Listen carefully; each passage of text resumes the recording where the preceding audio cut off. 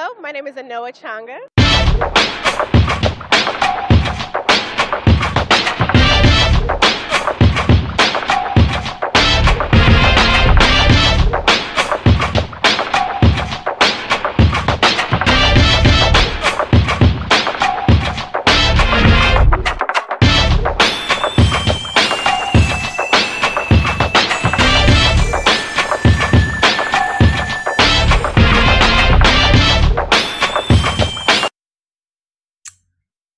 Good evening, everyone, and welcome to the April 12th, 2017 edition of The Way with Anoa. Woo!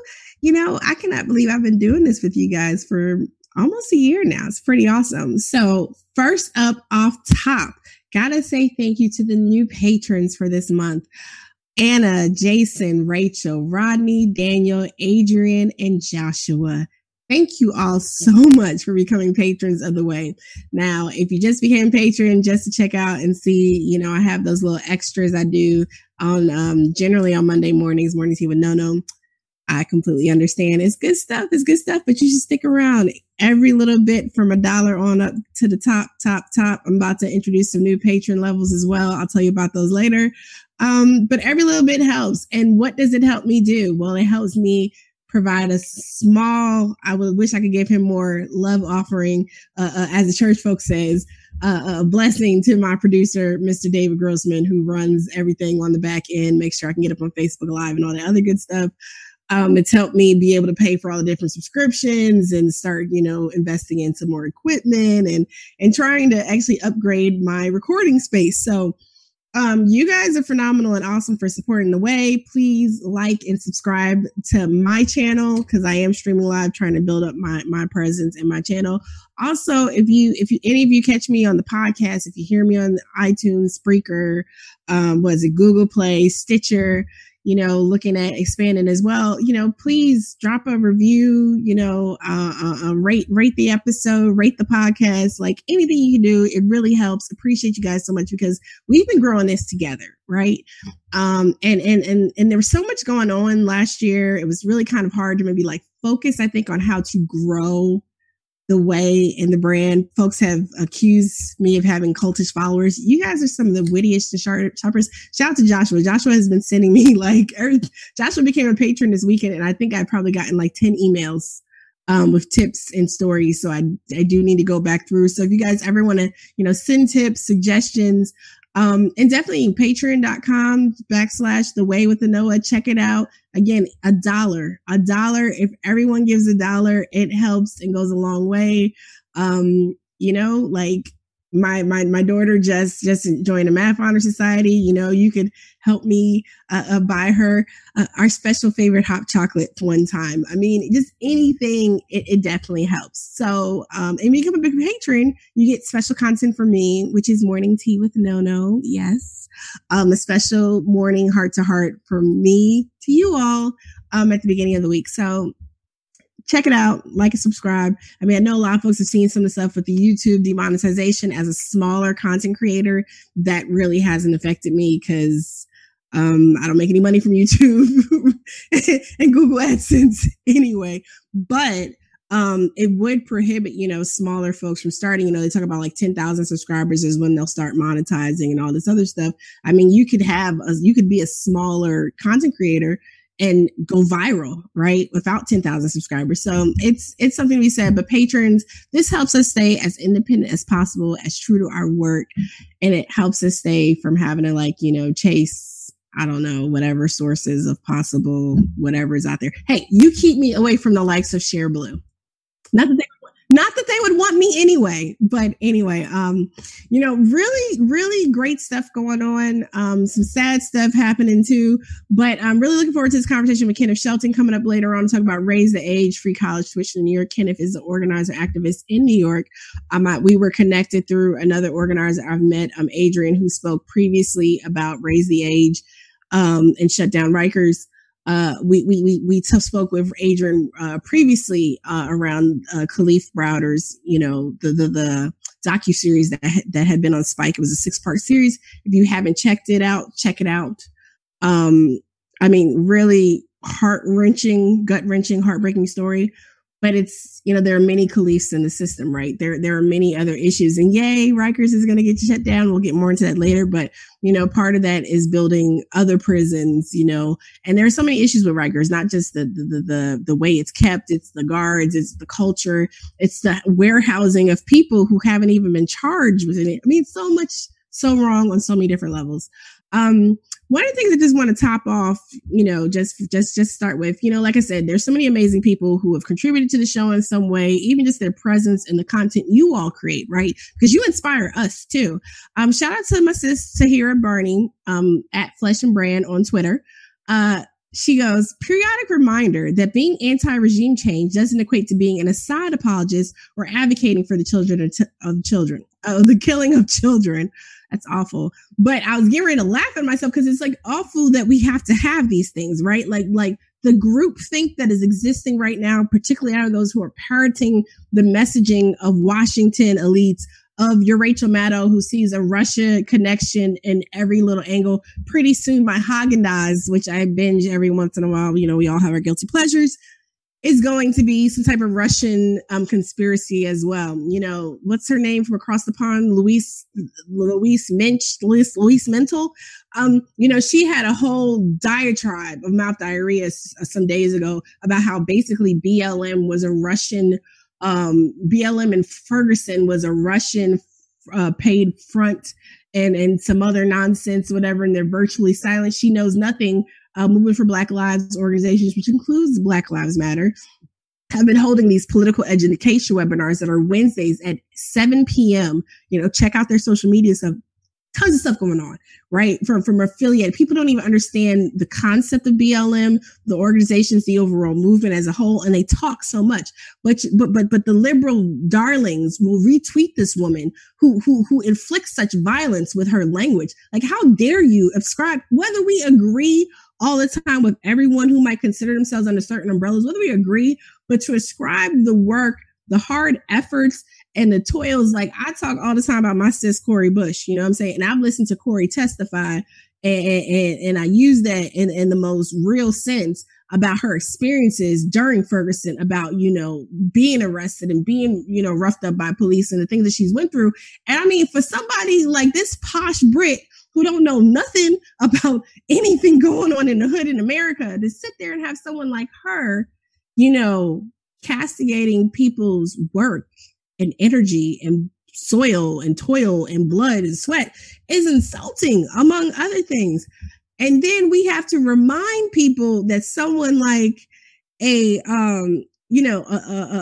Tulsi Gabbard is not an Assad apologist, right?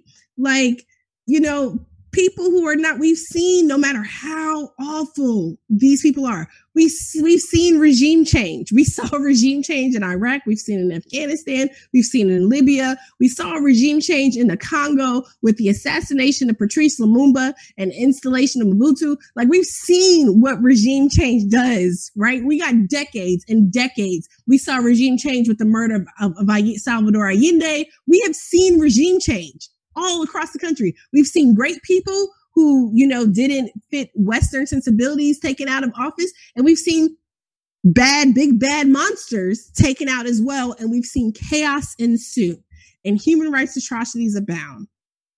So let's not get all up in our moral frenzies. Like, we all of a sudden really care about bringing freedom, to other people. Because the only bombs that's going to free your soul is the bombs that you tag on the side of a subway train. Yeah, because I did spend the weekend watching The Get Down. Most definitely. If you don't know about what bombing and tagging is, look it up or hit me up on Twitter. We can talking about graffiti. The only bomb that's going to free your soul is when you bomb in the side of a subway train. Yep, I said that. But yeah, so we just got friendly reminders every once in a while, I guess.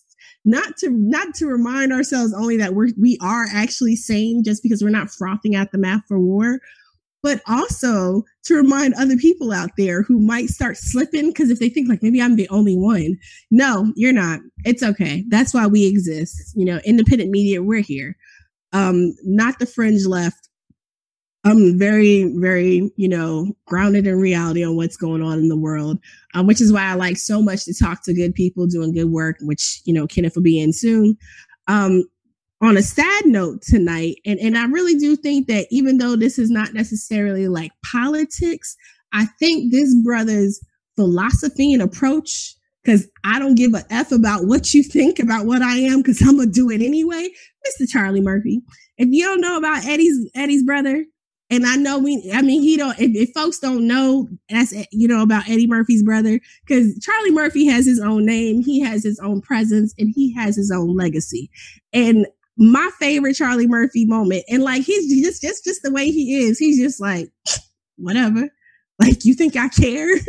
And I just love that, right? And no, it's not going to be a whole thing. But the one thing I just want to know is, almost a year ago, we talked about the passing of Prince. And on the Dave Chappelle show, there were these true stories, these Hollywood true stories with Charlie Murphy. And everybody be like, what? No, that's so silly to me. That can't be. The man had some hilarious moments. There was a story about him getting slapped by Rick James. But the funniest story is when he's playing basketball. He's hanging out with Prince of the Revolution, and their shirts and blouses or whatever, or their blouses and skins. I'm messing up the story, but the funniest part is Prince and the gang, they whoop him because they laughing like, ha ha ha ha. Y'all know how Prince dressed, right? They laugh, and Charlie Murphy and them like, ha ha ha. They think they're gonna beat us wearing their heels and boots and stuff like that.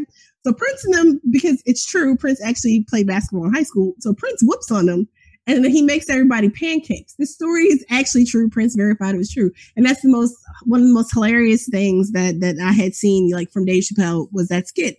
But, the only way you can really memorialize someone like a Charlie Murphy, thinking about comedians and stuff, people who live their life just like, for themselves and their craft, is to embrace and understand the humor too. So there is a tweet which some who don't know better might think it was distasteful, but it was like, Prince greeting Charlie Murphy in heaven, and it's a gif of, Prince serving him pancakes. So yeah, that just like kind of touched me today.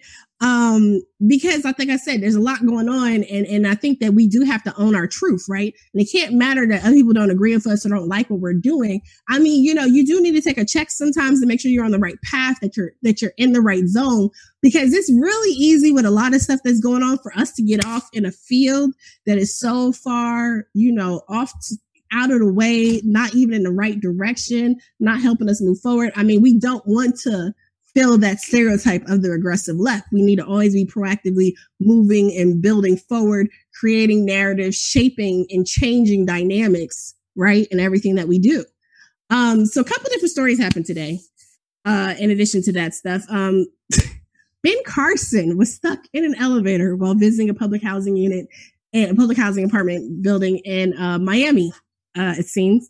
And, I know exactly what that feels like, to be stuck in an elevator while you're visiting public housing. When I worked as a nonprofit attorney in public housing, I was stuck in an elevator in my office building in Chicago. So I totally know how Ben Carson felt. It's very traumatizing to be stuck in an elevator with people, who aren't like you. So I really, really, I can't even pretend to be caring about this. This is hilarious. Like, dude, like, he is so, like, it's like it would only happen to you. Like, who the hell goes to visit the projects and gets stuck in the damn elevator?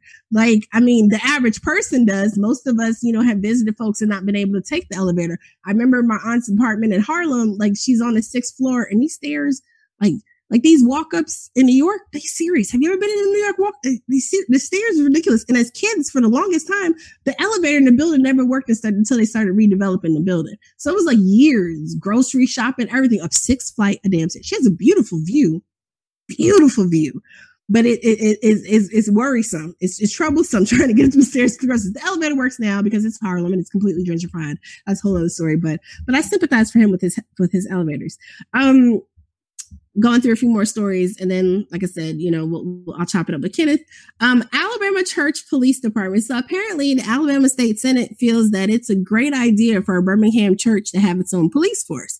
The rationalization is that they have like 4,000 or so parishioners. They have other events and activities and stuff. So they need all the police. Why they can't just hire security, I'm not really sure. But there's a concern that if they have their own police department and they're not responding to the Birmingham police, then there could be some cover-ups. I mean, there are some current, there's quite a few issues in terms of jurisdictional issues and other things as well.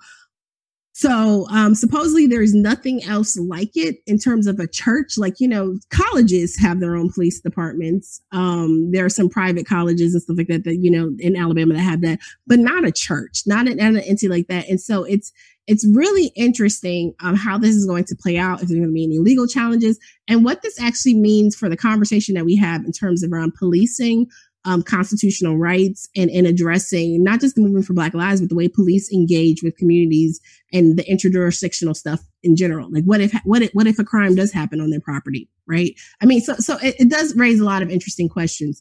And the last thing I'll get to, and then I'll chop it up some with Kenneth. Apparently, there's a new book coming out about the Clinton campaign.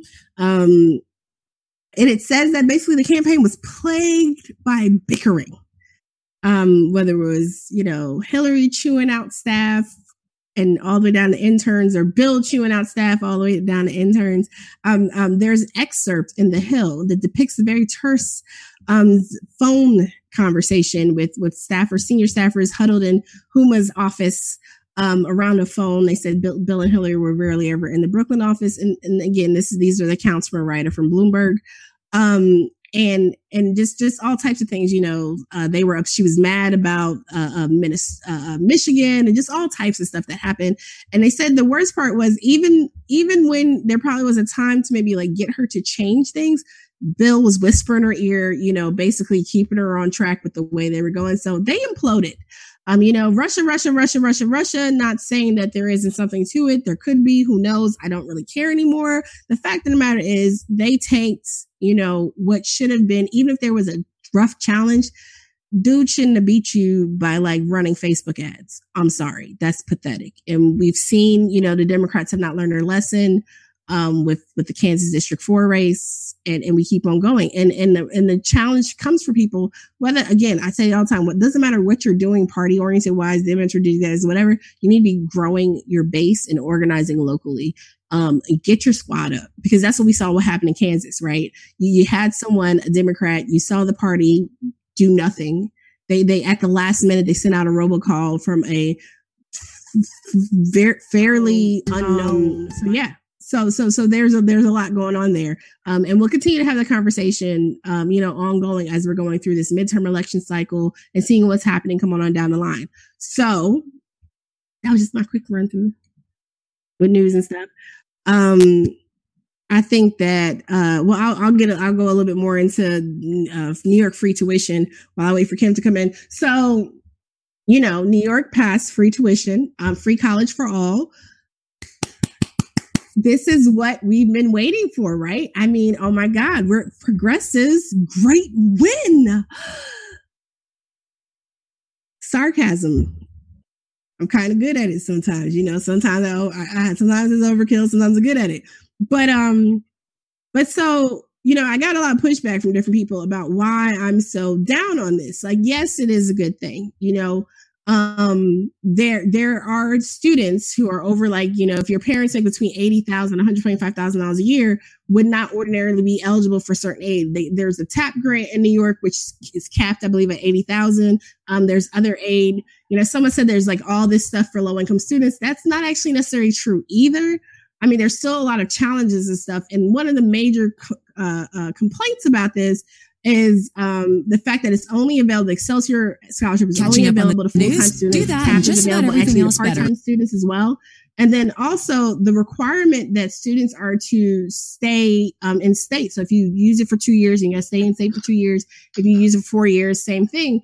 And so, well, why is that a problem? I mean, you're getting something from state. Well, New York education is really heavily subsidized already by taxpayers. And that requirement does not exist anywhere, that students going to, you know, state schools are mandated to stay there. The problem, though, is if you have some other opportunity that's really great, you know, because who knows what happens, right? Like, I remember I was supposed to work in New York and coming out of law school. I was supposed to work for the New York City Department of Law coming out of law school. Had a great series of interviews. It was awesome. But what happened in 2008? The damn market crashed. And at the time, New York City got to estimate like 10% or so of its budget from Wall Street. So the job that I was, on track to getting was now being rescinded and held back. They weren't going to make a decision for nearly a year. So, I mean, who knows what happens with it? Because you have like New York City, and that rippled throughout the state too. But have New York City, for example, especially when we're talking about CUNY students, right? We have New York City, for example, which is a huge employer in some areas. When you have places that are dependent upon the markets and stuff, and if we're having, issues with things going on, there are so many different considerations in here. Another one that was raised by hat tip to Patrick Hopkins. Another issue was raised was the fact that there's no provisions for undocumented students. Undocumented students, we do know that undocumented folks also pay taxes and engage, with the exception of being undocumented in the system, in a lawful manner. And so what? They don't. So that's a problem like everywhere. I've seen that, happening down here with the fight for undocumented students to be able to get access to in-state tuition. I mean, that's a national issue as well. So as we're looking at this, this being like a national model for where to go, Bernie's bill has some similar provisions, but it's a national bill. So it accommodates for things that are not necessarily, an issue at the state level. We need to be asking these questions because the fact that it's last dollar aid as well is a problem. Okay, so the last time this happened, I had another really fire guest on, and I do believe sometimes that the Google and YouTube folks, because when I had Dr. Akinyele Emoja on here talking about Black liberation ideology, it crashed, and actually it locked all of us out of the Google, like the Hangout. I couldn't get in, David couldn't get in, Dr. Emoja couldn't get in. No, we had to restart everything and try all over again. So I know bringing this young brother on right now is part of what just made everything shut down. Like, I don't know if it's the people trying to stop us or just, he's just too hot to handle for the software. But Kenneth, thank you so much for joining me this evening. How are you?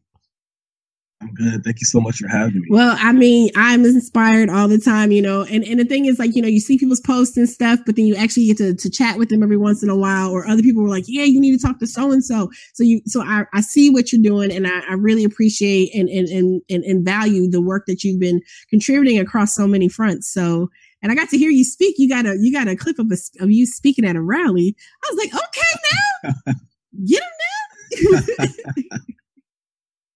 All those college credits come in handy sometimes. Yeah. But no, thank you so much for all that you do. Like, just being a Black woman, I already know how hard that can be, just from being a Black man. So thank you so much for trailblazing. So much has happened recently in New York. I mean, things that I know have been near and dear to you with Raise the Age and then Shut Down Rikers, those two, issues reaching some type of, I don't know if let's say conclusion or resolution, but Raise the Age was included in provisions for Raise the Age was included in the recent New York budget, and then de Blasio did come forth with a plan to shut down Rikers.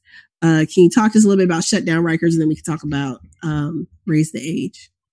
Well, the initial group that I was part of is Shut Down Rikers, and it's Shut Down Rikers and Close Rikers, which are two totally different groups. Okay. So I was a part of Shut Down Rikers with Akeem Browder, Steve Browder's brother.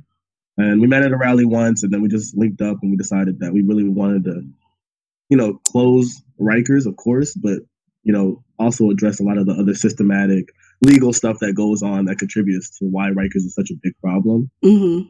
And then there's Close Rikers, a group of like different organizations, nonprofits, that are now proposing, now that Rikers is closing or shutting down, to build like neighborhood jails. Most of them are on the commission. Okay. So there's a lot of tension a lot of times between those two groups. But I was part of Shut Down Rikers because I really feel like in order to really address these systematic issues, it's all about just abolishing the whole system, closing the whole system, instead of trying to reform something that's just going to be broken for us anyway. Right. So,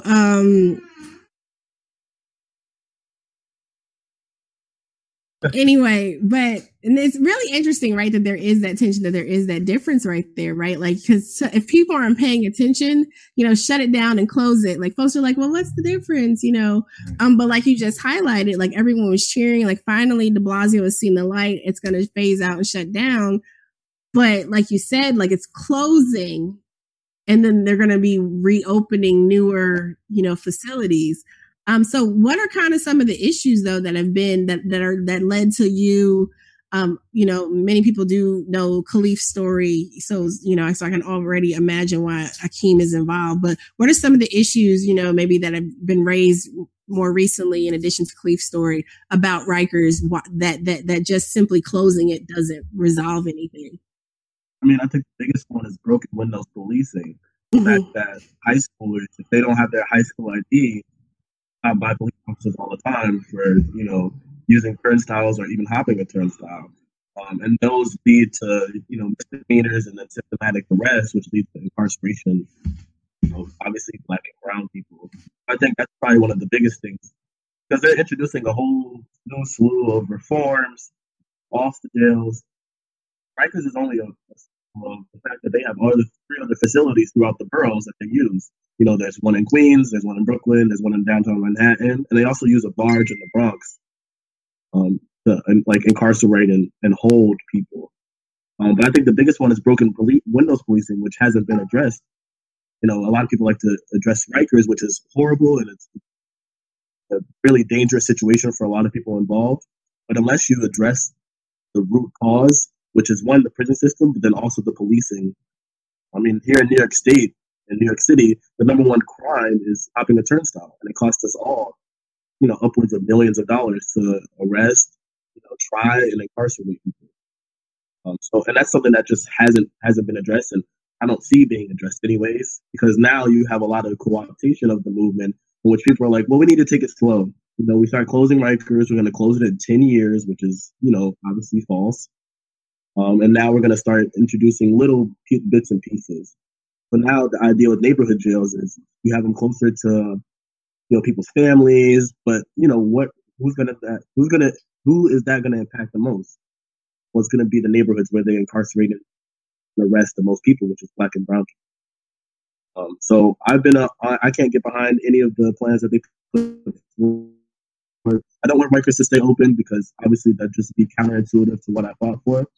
I'm not going to get behind a plan that obviously still perpetuates the same cycle that we have, and just makes people feel better about it.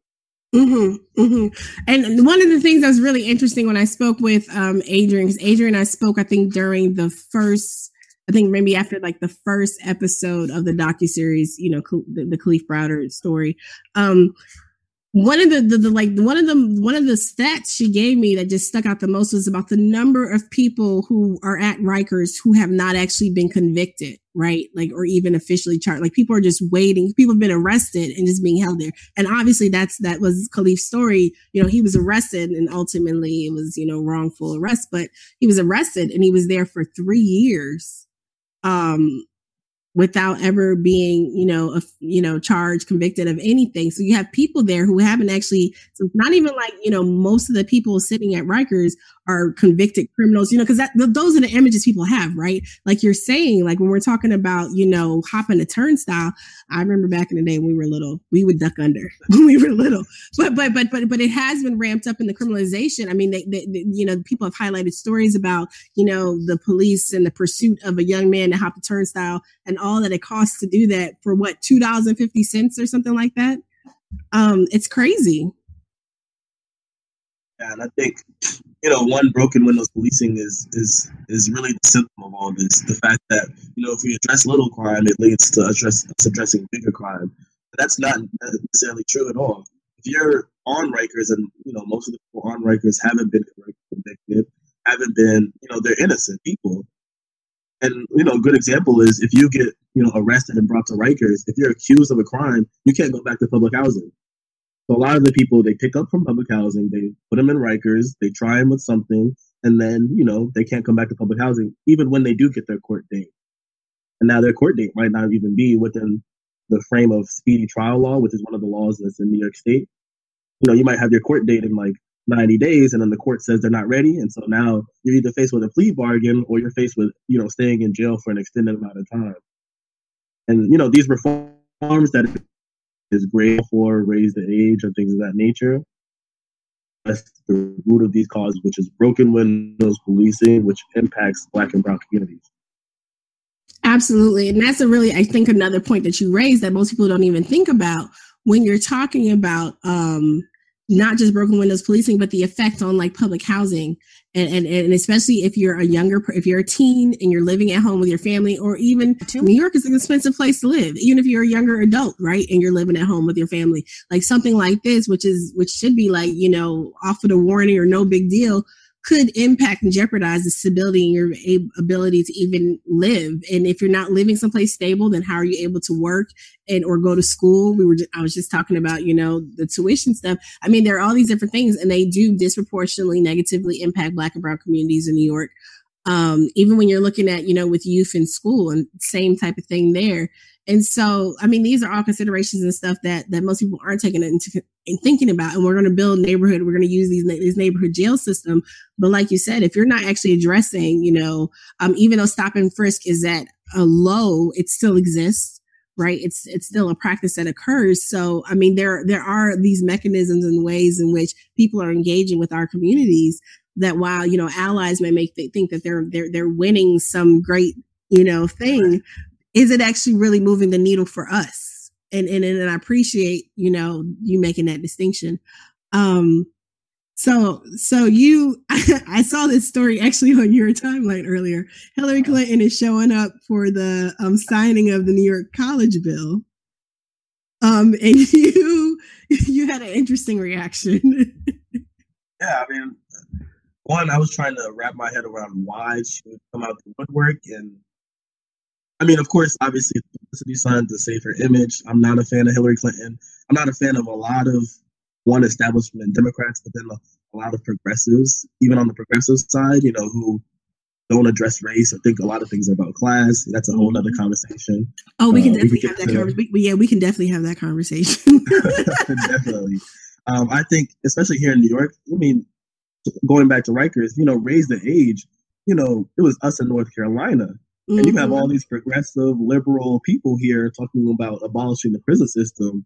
And yet we're one of the last states in America, which incarcerates and jails millions of Black and brown people, to not say that 16 and 17-year-olds should be incarcerated. But back to the tuition plan. One, I'm not a big fan of the tuition plan. I think what Andrew Cuomo proposed is absolutely ludicrous. It's something that he's done to save his face for him gearing up for a presidential run. The plan, I read a New York Times article today, and it's for traditional students in a place where traditional students don't exist. I mean, a majority of the people who are going to state schools like CUNYs and SUNYs are part-time students. They're working their way up through college, or they're even undocumented students. And it doesn't even address the fact that rent in New York City is ridiculously high. And most of the expenses go towards room and board, not actual tuition, because of federal aid and grants. So the Excelsior program really is just for basically wealthy white students who basically want to go to college and save a couple of dollars. But, as far as Hillary Clinton goes, I mean, Bernie Sanders did a rally with Andrew Cuomo. Right. I don't think the tuition plan goes far enough. She did at LaGuardia Community College, which is actually a really good location because it's in Long Island City, so it has a lot of those white, liberal-leaning people. But it's also at a community college, too, so you can say, well, we're really proposing this tuition, And I think plan, I mean, it's getting so much praise and things of that nature, but I think we really need to step back and, who is this going to help and who's this going to harm? And for the longest, the people who are not helped are people who are at the bottom.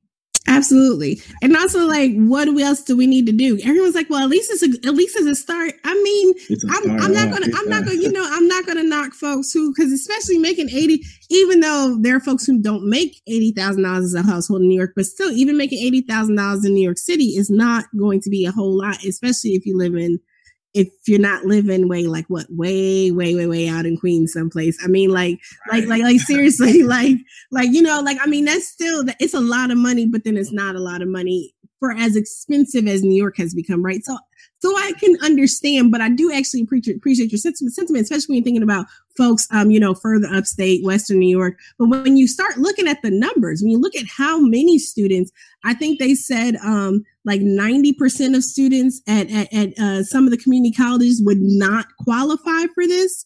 So you have 90% of community college students not qualifying because they're part-time, or they're working, and also what a lot of these students need, they're saying, I think it was 60% at four-year colleges universities would not be eligible.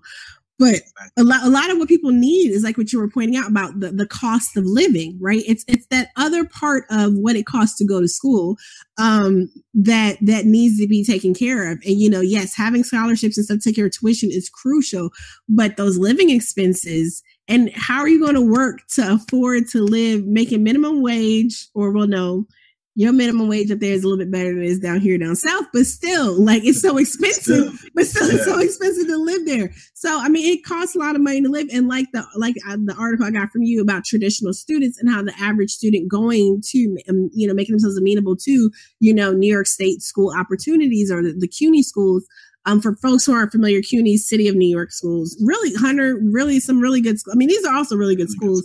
There's a whole nother conversation though about, investment in facilities, actually paying people to be professors versus using cheap adjunct labor.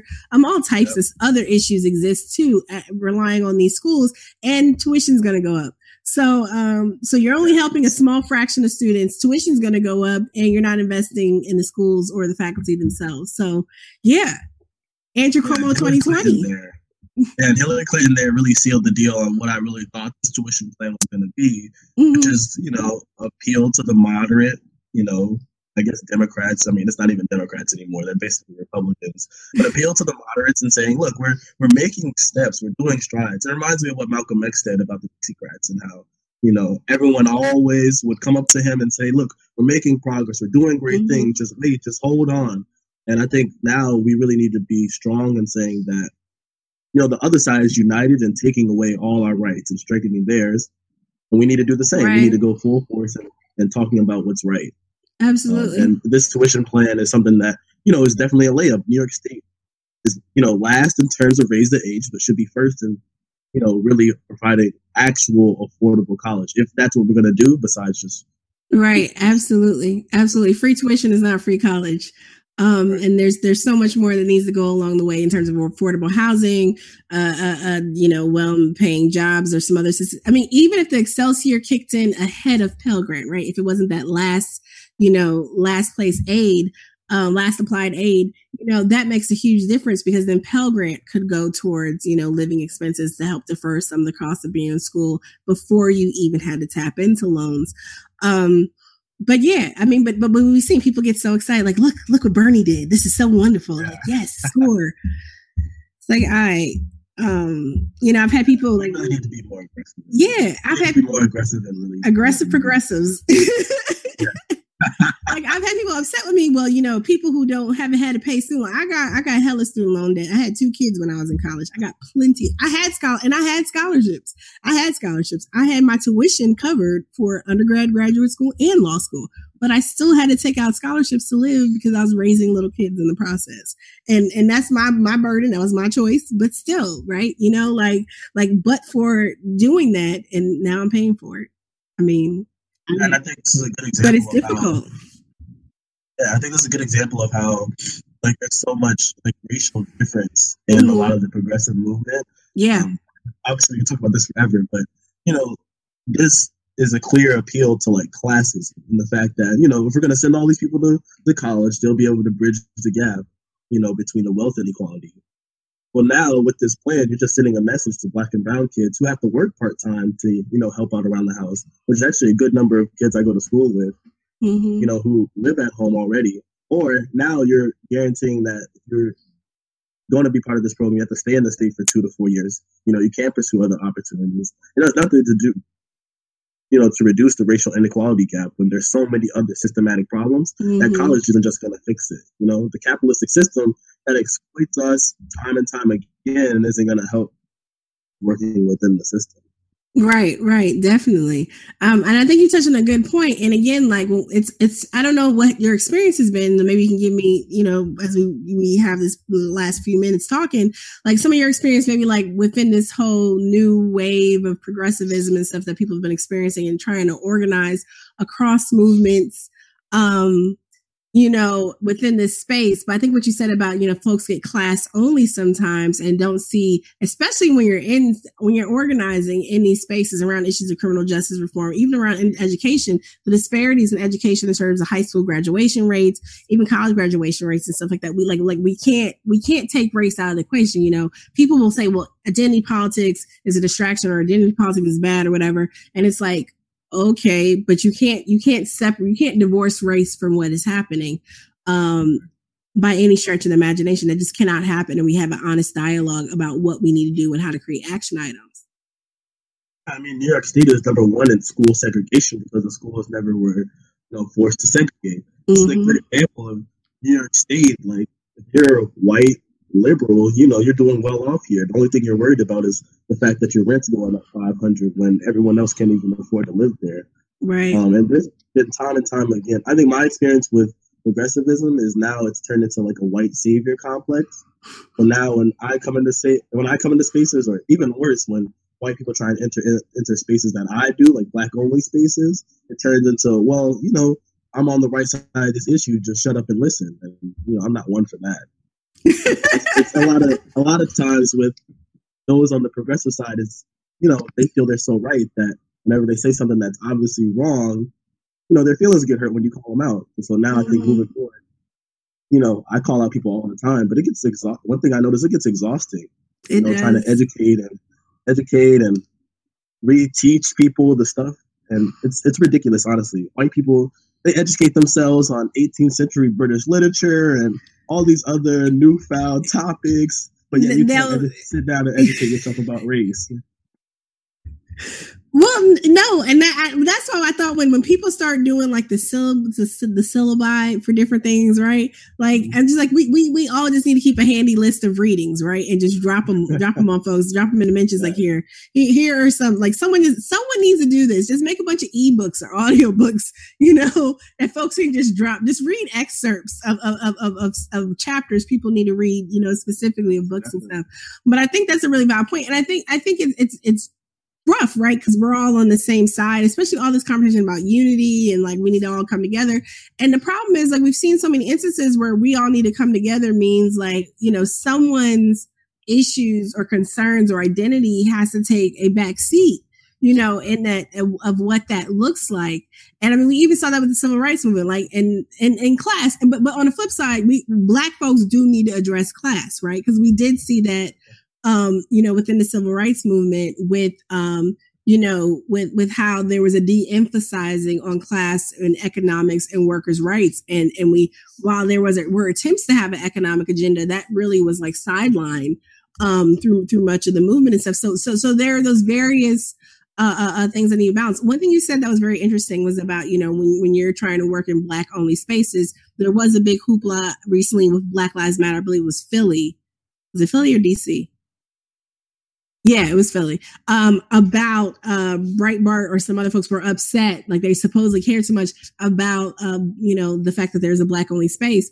What do you say to folks who get upset that you're taking the time to have this space that is for Black organizing only, or Black love only, or Black, I just want to take a deep breath and sigh only, like whatever the hell it is only? Obviously a ploy for feel better about themselves aiding Black people. I mean, people aren't upset when there's, Black student organizations on campus, and they don't join those, or there's Black only fraternities, or there's Black only colleges, historical Black colleges, universities. But now, because it's something that's in your vested interest, not only just personally, but, in a capitalism theory, you could, look at Pepsi. They're trying to make a whole bunch of money off of social justice issues. Mm-hmm. So now, it's innate. I don't like to say white privilege, because I don't think if you have such a blind eye to racial issues that you're privileged. But in those spheres, people, feel so, I guess, guilty that they want to start entering other people's spaces and dictating and controlling the conversation. And I take from Malcolm X again, I keep quoting him, but we really need to start building our own institutions, our own spaces that are effectively organized. I like this, what I tell people is, when they talk about BLM Philly is, Black people have been struggling for years. Mm-hmm. We want them to come up from the bottom. Black people are at the bottom of every social, economic, and political ladder. You uplift those people, you uplift the rest of us. If you uplift the people at the bottom and stop focusing on the people at the top, relationship to class, then you'll really start to see effective change. You can't address class issues if you don't address racial inequality first. Absolutely. Absolutely. Well, Kenneth, thank you so much for joining me. No, we are definitely going to have to circle back and talk more about this.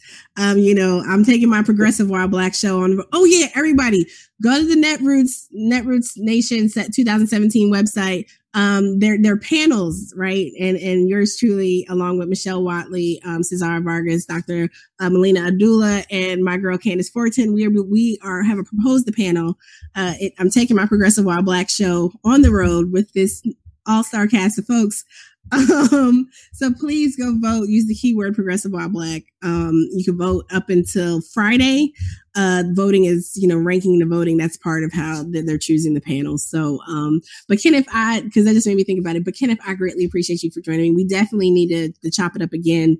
And talk some more about this stuff and ongoing. I definitely want to hear more about your work, and let's just keep, in touch, keep talking, and whatever I can do to help and share, and lift up, just let me know. I appreciate you. Likewise, and keep doing what you're doing. A lot of times, thanks isn't needed. Thank you. Appreciate you. Good night. Yeah, you too.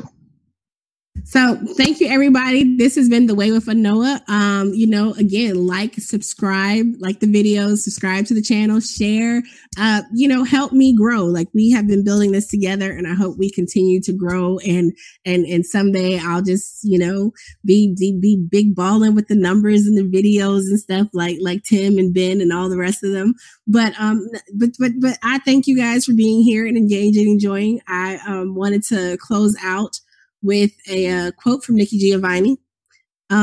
Mistakes are a fact of life. It is response to the error that counts.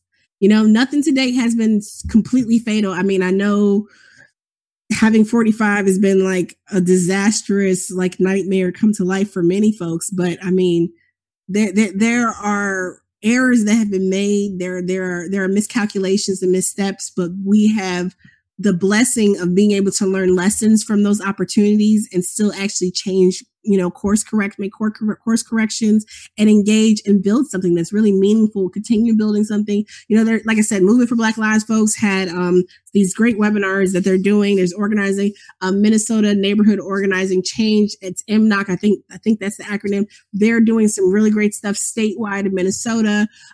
There's so much going on. There's so many wonderful people. Cooperative Jackson has a great model that folks definitely should check out. Nothing that has been done, is completely fatal and it's not like it's in game, we can't do anything else. There's always, thankfully, still an opportunity to keep things going, to build a movement, to focus on issues and values that speak to our communities and people. We saw in Kansas District 4, without big money, without big names, we saw people connecting with people around values, around issues that matter. Right. And that's what we see time and time again all across the country. So the lessons that we need to learn, I mean, there's so many of them and they're so rich. And I'm just so proud of everyone out there who continues to work and engage. Shout out to the person who told me that I wasn't inspiring and I ought to do more of my time. People should watch my content more. So share my videos. I'm out. Good night.